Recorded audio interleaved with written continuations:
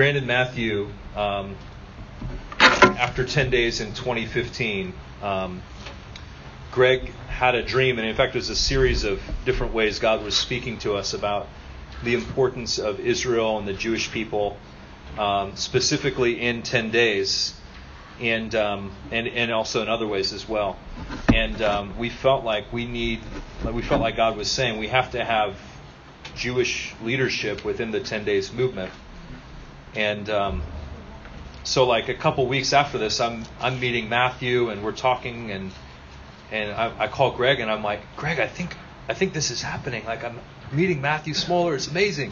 And he's like, oh yeah, well, that's nothing. I'm meeting Grant Barry, and and that's really where it's at. And a little paraphrase. That's kind of like the Message version of what happened. And distortion. It's really totally a lie. No, approximation. And so anyway, it's just led into this incredible, great friendship with these two brothers, and we're just really, really honored to have them here. I've learned so much through these guys, and just have such an appreciation for them. My heart, I feel like, has even been just reawakened or awakened to some of the realities they're going to be sharing about. So without further ado. Thank you, Jonathan. Hallelujah. Hallelujah. Well, since we have the afternoon spot here, I just wanted to introduce you into the Please God team. If you're feeling a little tired, just like everyone like to stand up and just like shake their shoulders. Come on, stand up. Shake their shoulders. And if you think coffee in the morning is good, you have not tried PG Tips. It's the only tea that has Please God on the box. When you wake up in the morning, it's kind of in the spirit with you. Please, you may be seated. Hallelujah. And when I got here, someone knows I love PG Tips because I'm a Brit. And when I got here, someone put this on my bed. So whoever it was, whoever put this on my bed, thank you so much. You went straight to my heart. You know the way straight to my heart. Well, the first thing that I want to do this afternoon, and I just want to invite my beautiful wife, Halle Berry, to come up. And we are going to give out reconnection keys to two of our dear brothers who have gone through the reconnection process. And as I'm writing this new book, Romans, I have really labored with this book, and I'm going to share that with you very briefly. The Lord spoke a word to me about 3 years ago that set me on this path to write this book. And I really wanted to make sure that the book was well written and overviewed by trusted hearts, both on the Messianic side and on the Christian side. So I sent the book out to a number of my dear friends and brothers, and two of them are in this room, Jonathan and Greg.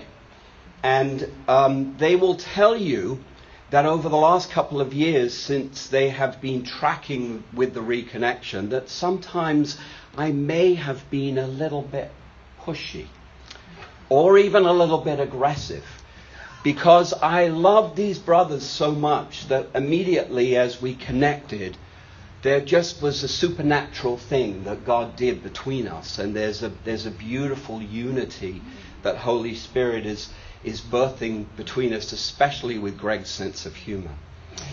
And but they will tell you at times I became a little bit aggressive because I love them too much.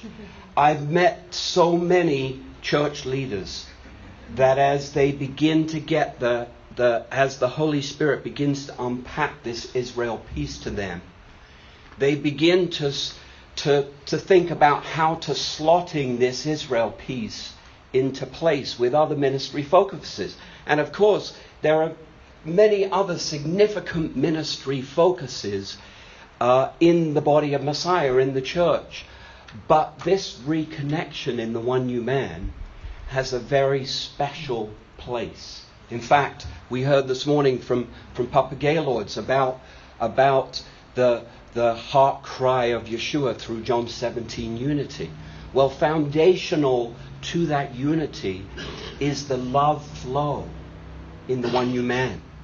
And now that Israel has awakened, there is a body of believers, the remnant of Israel, that God is looking to once again reconnect his family to as they were in the beginning. As Yeshua established a beautiful one new man between Jew and Gentile that changed the world, that set the world on fire, that the power and the signs and the wonders of the kingdom were so upon that the world could not stand against it.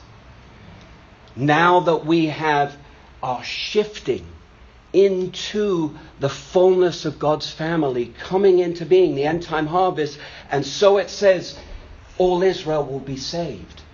There is a remarriage. Now we're shifting away from the time of the Gentiles into the time of the one new man. God must now realign his body. He must realign his body so that we can once again be united as a family, so that the church can fulfill its role to call on the breath, to call on the heavens with that very cry that Jonathan just focused on, that Israel would be awakened, that the breath of God, man coming into agreement with the heavens for his covenants to his firstborn to be restored, that the bride would be made ready, that the breath would be released to awaken Israel.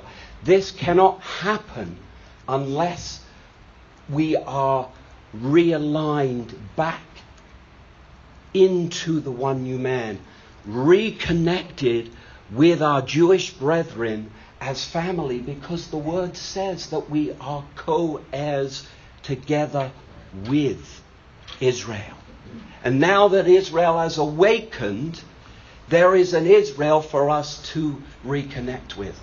And I love these brothers too much not to allow the usual thing that happens with church leadership when the Israel piece comes in, is they look to slot it into place with other ministry focuses. But it is at the very heart of the power source. It is a golden key for us to realign in the spirit, in our hearts, as family, and to take on the balance of Israel's rebirth and our Father's covenants to restore them as our very own. As that heart cry goes up into the heavens, Israel will begin to awaken. And more Jews will come to know the Lord. And God's covenants to them will be fulfilled, which will begin to prepare the bride for his coming. There is a significant role that has been hidden from us up until this time. And it's very interesting, but if you look at Ephesians 3 and the mystery that Paul explains to us about how you guys, the children from the nations, were brought into the family as co-heirs together with Israel. There were two principles. First, it was hidden from prior generations. Yeshua, Jesus, he went to the Pharisees in John chapter 10 and he said, I have other sheep. They must come into the fold. But they could not understand. But now, the roles are reversed. And God is looking to restore his firstborn and work his intercession through us, that we would stand in the gap and come into a place of birthing for Israel to come forth. This cannot happen without, in a sense, Ruth remarrying Boaz. There's a spiritual remarriage for us to take place that is in the heart and revelation and understanding in this book that is vital to our understanding. That as we begin to move in that very spirit of love that Papa Gaylord released to us this morning, that as we begin to embrace our Jewish brethren and understand that they have a different way of expressing their faith and their connection to the same Father that we love and worship. And they in turn, Jewish believers, embrace you guys. And we come into this beautiful unity. Look out, devil. I would like Hallie and if you would, Jonathan and Greg, if you would come up. In the last 2 years, they will both share with you their own personal testimony, the receiving of the reconnection. Maybe it's a 1, 2, 3 thing when we first receive it into our hearts. But then there's a process that needs to take place. There's a washing. It's like a renewing of Romans 12. We've had Gentile theology for 1800 years that was rooted in replacement theology.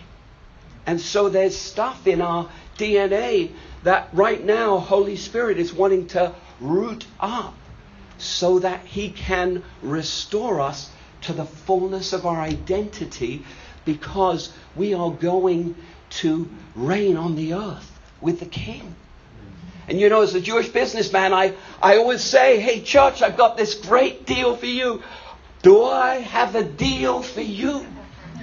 As a Jewish businessman, you give me a little piece of land, a little piece of real estate, no bigger than the country of Wales or the state of New Jersey. And guess what, church? My children from the nations, you can have the rest.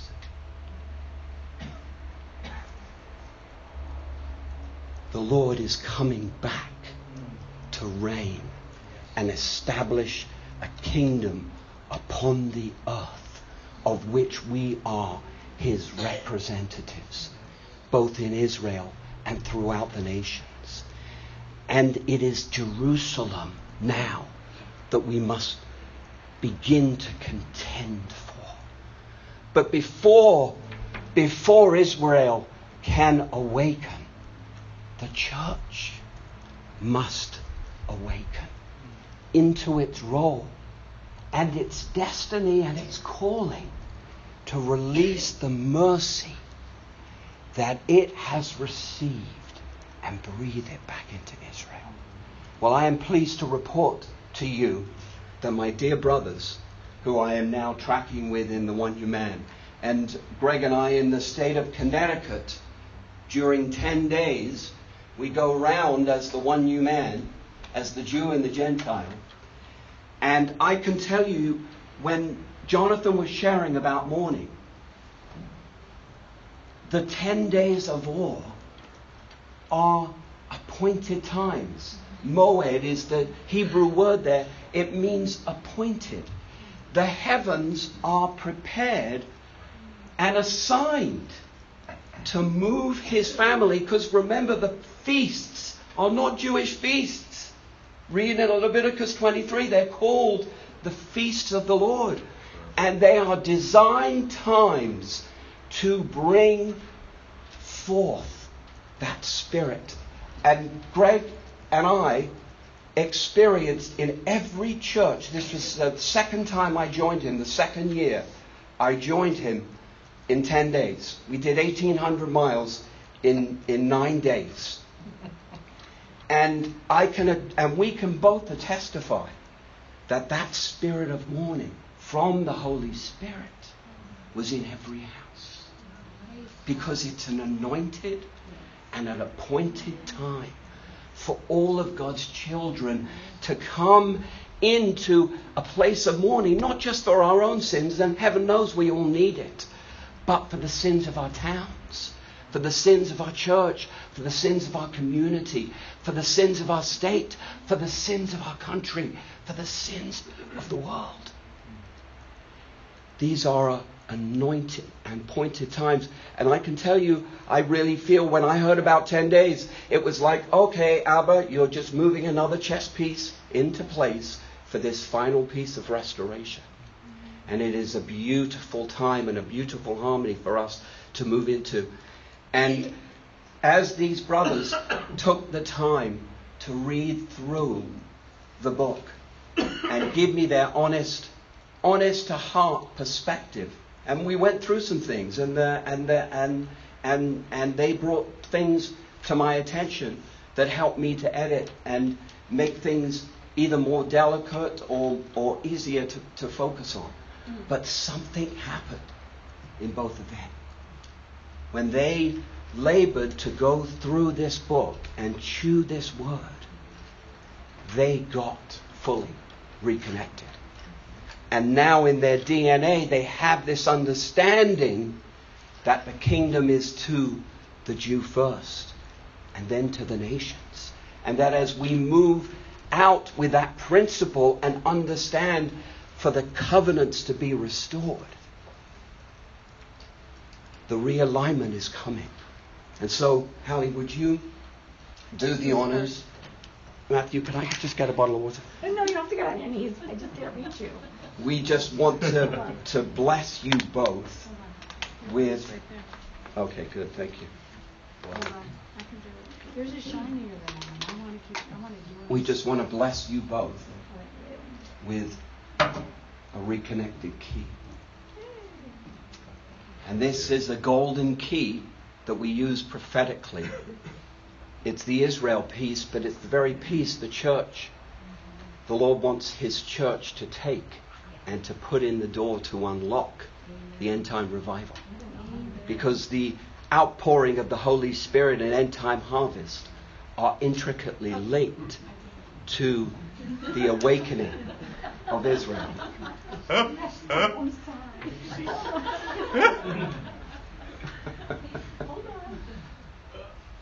So Jonathan, bless you, brother. Thank you. Thank you for your love and your heart. Greg. Brother. Hold on.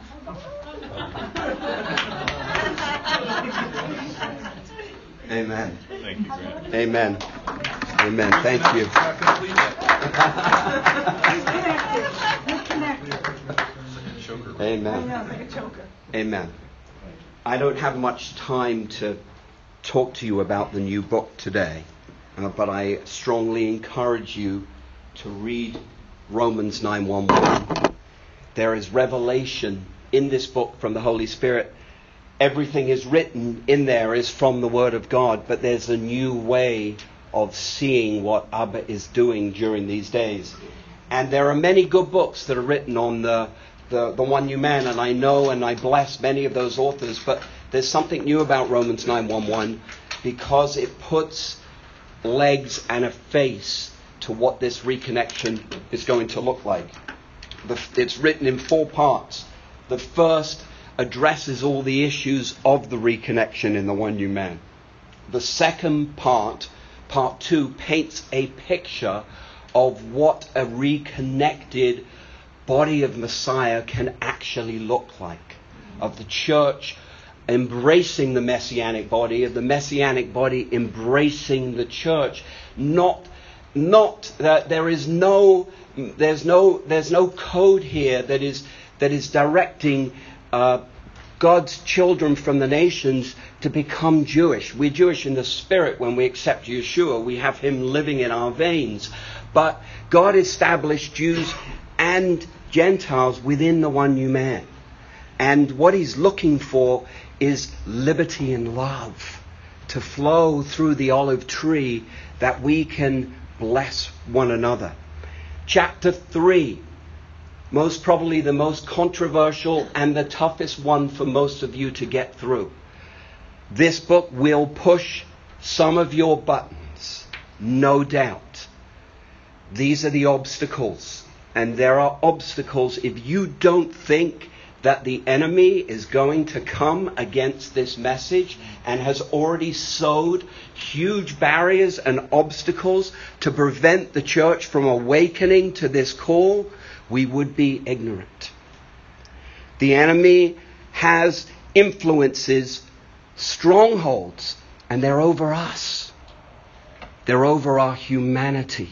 They're over the way that we allow our eschatology or our theology to divide us and take us away from the greatest commandment to love one another. They're over our emotions with fears and insecurities. They're over us spiritually.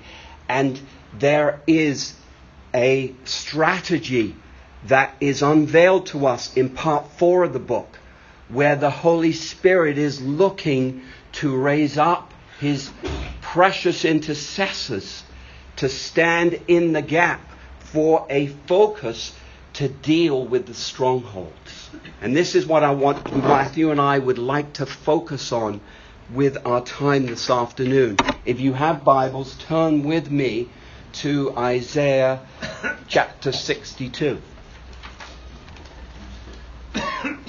And I want to focus on verse 6. I have posted watchmen on your walls, O Jerusalem. Church, this does not mean church. I have posted watchmen on your walls, Jerusalem. It is a city. And it is a city, if you were the enemy and you knew the Lord was coming back to it, where would you put your greatest opposition? We have a body in Messiah that is growing, both Jewish and Arab, that is growing, that is in great need of our help and strength. They are tiny, tiny, tiny minority in the land. There are only 15,000 Jewish believers amongst 7 million people living in Israel. That is tiny. And they are in great need of our strengthening. A picture would be with Moses and and Aaron lifting up the arms of Moses, that when his hands were raised, the enemy was defeated.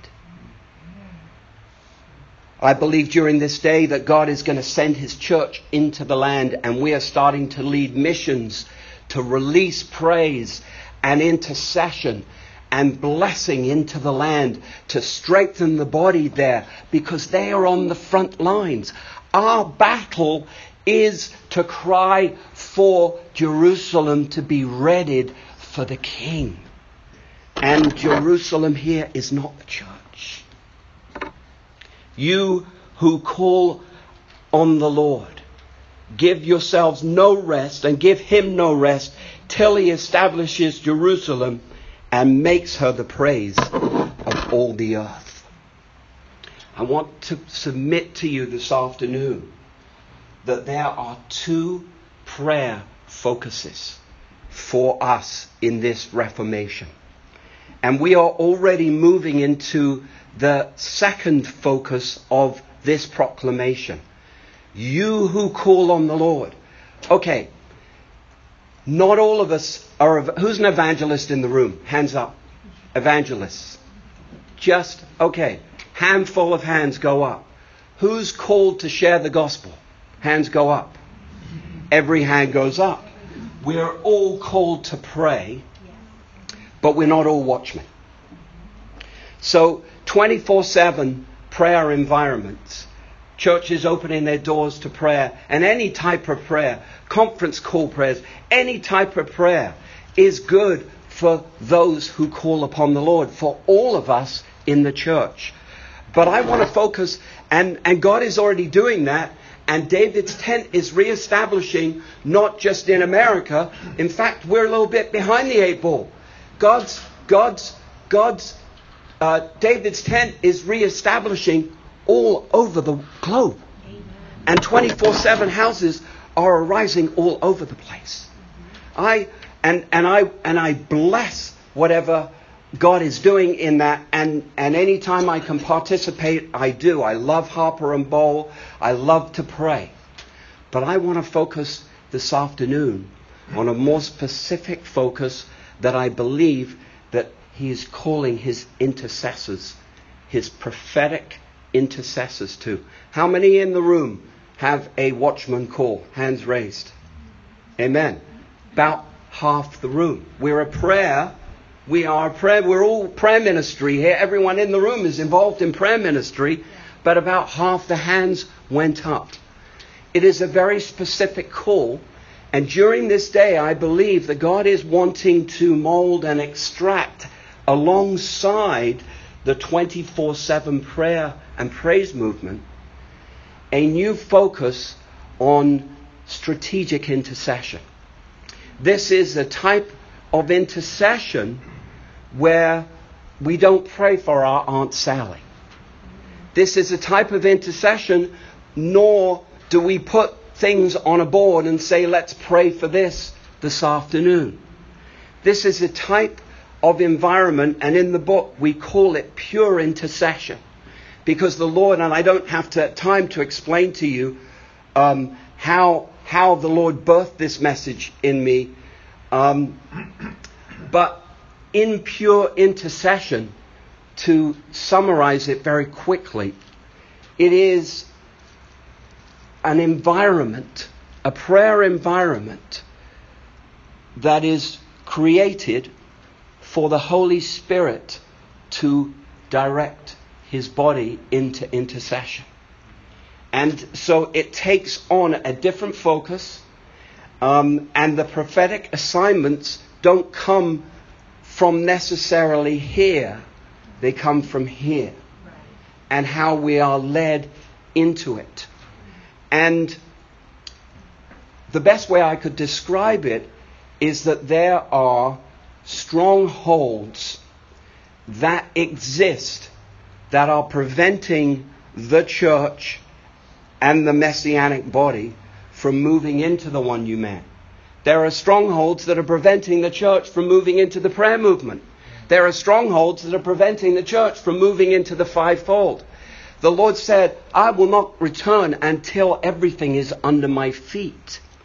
How are we going to begin to put strongholds under the Lord's feet? Heaven, as we've already discussed, and Jonathan briefly mentioned, heaven has to align with the earth. God just doesn't move on his own most of the time. He works through us. And so he is looking to work his prophetic intercession and his strategy to address these strongholds in intercession where we have our feet placed. He's looking to raise up an army, and it's well described in the book, in the part 4, to put these strongholds under his feet. The best way I can describe this type of intercession is as Holy Spirit begins to bring us into a place of warfare, and it's usually in tongues, so it's not easily a place that our evangelical brothers can enter into unless they can embrace that gift, because warfare often is done in our heavenly languages, and tongues are a weapon that the Holy Spirit can work through us to put strongholds under our feet. And during pure intercession, the Lord will transport us into the heavenly realm, and it will feel like you are chasing demons. And you will feel the fire of God. You will feel the fiery weapons of the Holy Spirit, like you're in a chariot, David's chariot, and the sword is burning in your hand, and the demons are running. That type of intercession through the Spirit's leading is going to break the yoke, and is going to begin to put the strongholds that the enemy has in place under the Lord's feet, so that the skies can be opened and kingdom can come more and more on the earth. At this point, I want to invite my precious brother, special brother, Matthew Smola, who is going to continue to share his heart on this particular point. Okay. Wow. What a day. This has been amazing. 35 years ago, this very season, a prophet by the name of Bob Jones came to an apostle by the name of Mike Bickle. He would not want to be called an apostle, but we'll call him that for now. And forgive me later. And he said to him that a comet would come across the sky on May 7th. This was March 7th. He said, this comet will help you pastorally never to doubt again whether or not the Lord was going to initiate this movement. And Joel 2:17, it says that the Lord shows signs and wonders in the heavens, and he provides those same wonders on the earth to point to something. He's speaking a message. He's opening up a secret of his heart to us in a time and a space, and he's inviting us to participate. And that sign was the comet, but the wonder was, he said, the Lord is going to give you the land of a particular man, Harry S. Truman, in Grandview, Missouri. It's just below Kansas City if you're looking on a map, for those of you who aren't familiar with the landscape and the geography of Kansas City. South Kansas City. He said, as Harry S. Truman was a natural political intercessor for the statehood of Israel in 1948, when the nations were voting whether or not, Israel had a right to their own homeland, had a right to become a state, Harry S. Truman, against George Marshall, his General Secretary of State, his advice, he said, yes, we need to vote this. And that was the hinge vote that helped establish the statehood. And in the same way as this natural man, this political figure, was an intercessor standing in the gap on behalf of a nation and casting that vote for the betterment of Israel, God's covenant people, in a land where we, on our dollar bills and in every other place, trust in God. He said the Lord would raise up 100 million intercessors. The Lord would raise up watchmen, this movement. Now, it's bigger than Kansas City, but a movement of intercessors that would cry out for the salvation of Israel. So now we're going from physical, restoration to now salvation as a nation. It's an incredible word. So 35 years, I'll say it this way. In 2008, we saw the partial fulfillment of that word. So in 1958, Harriet S. Truman sold the physical land of his family's farm in Grandview, Missouri. I believe it's 120 acres, to a Jewish, unbelieving family. Okay? This happened in January 1958. In January 2008, his family got a hold of Mike and some of the executive leadership team of IHOP in Kansas City, came into the prayer room, received the prophetic word from one of the young men at IHOP at that time, and became convinced that they would sell this land to the International House of Prayer. So 50 years, a jubilee. IHOP receives this land through the benevolence of a businessman in Texas who got word of this and just so happened to have $1 million fluid in his account. He always reallocates. He gets money and then he just reinvests. This was the only time, he said, where he's ever been in this position where he's had $1 million in cash. And so that brought that to fruition. That prophecy came to pass. 50 years to the day that Harry S. Truman sold it. And so we're living in this fruition of prophecy, and yet it relates to Israel. We're seeing the embassy being established, and just 7 or 8 days before the embassy announcement, on May 6th, we as a community in Kansas City went out to this land and actually dedicated it, actually prayed over it as a community of people and called out to the Lord and asked the Lord to fulfill His purposes and His plans. And so this is one of the ways in which the Lord is preparing lands, He's preparing communities, and He's inviting them in to participate into this watchman call. And so my heart's desire really was to share that story with you all, to provoke you. You know, I really believe strongly that the Lord has a message in our lives, in our lifestyle, who we are. It births a message to the earth and our generation.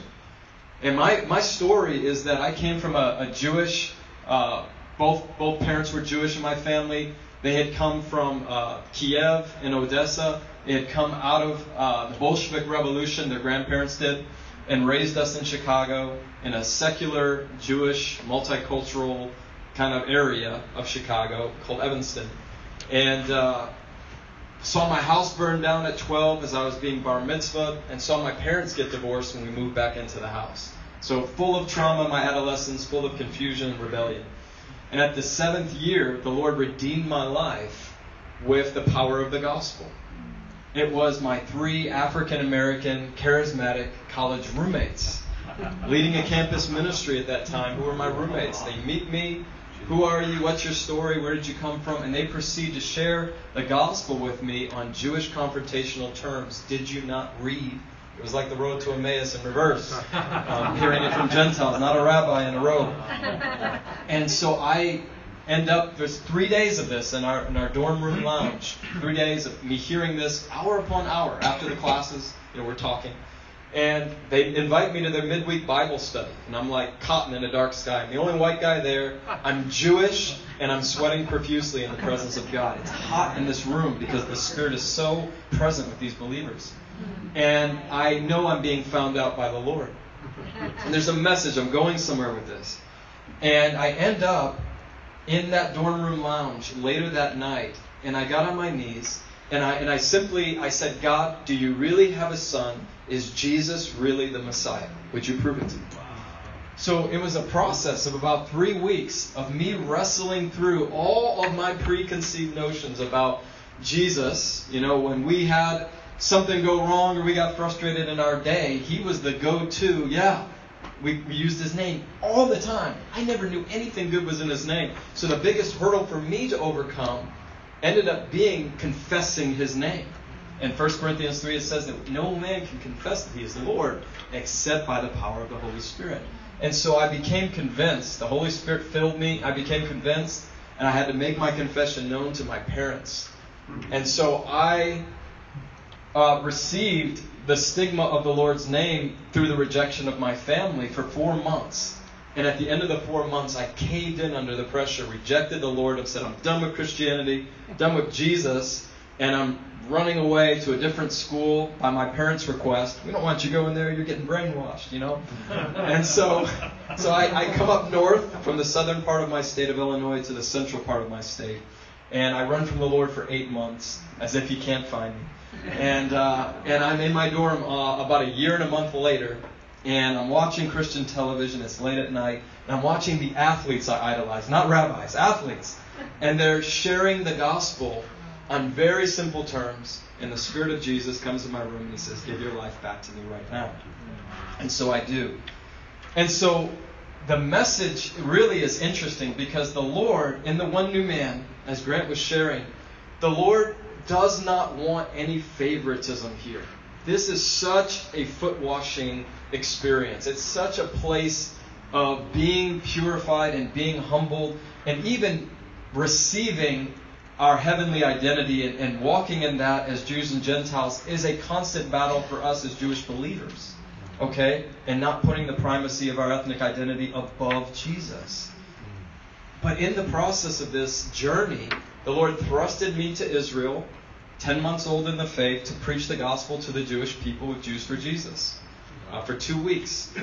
And then from that experience, threw me into the Salvation Army, the inner city, the young African-American children, the disenfranchised, the poor in my city.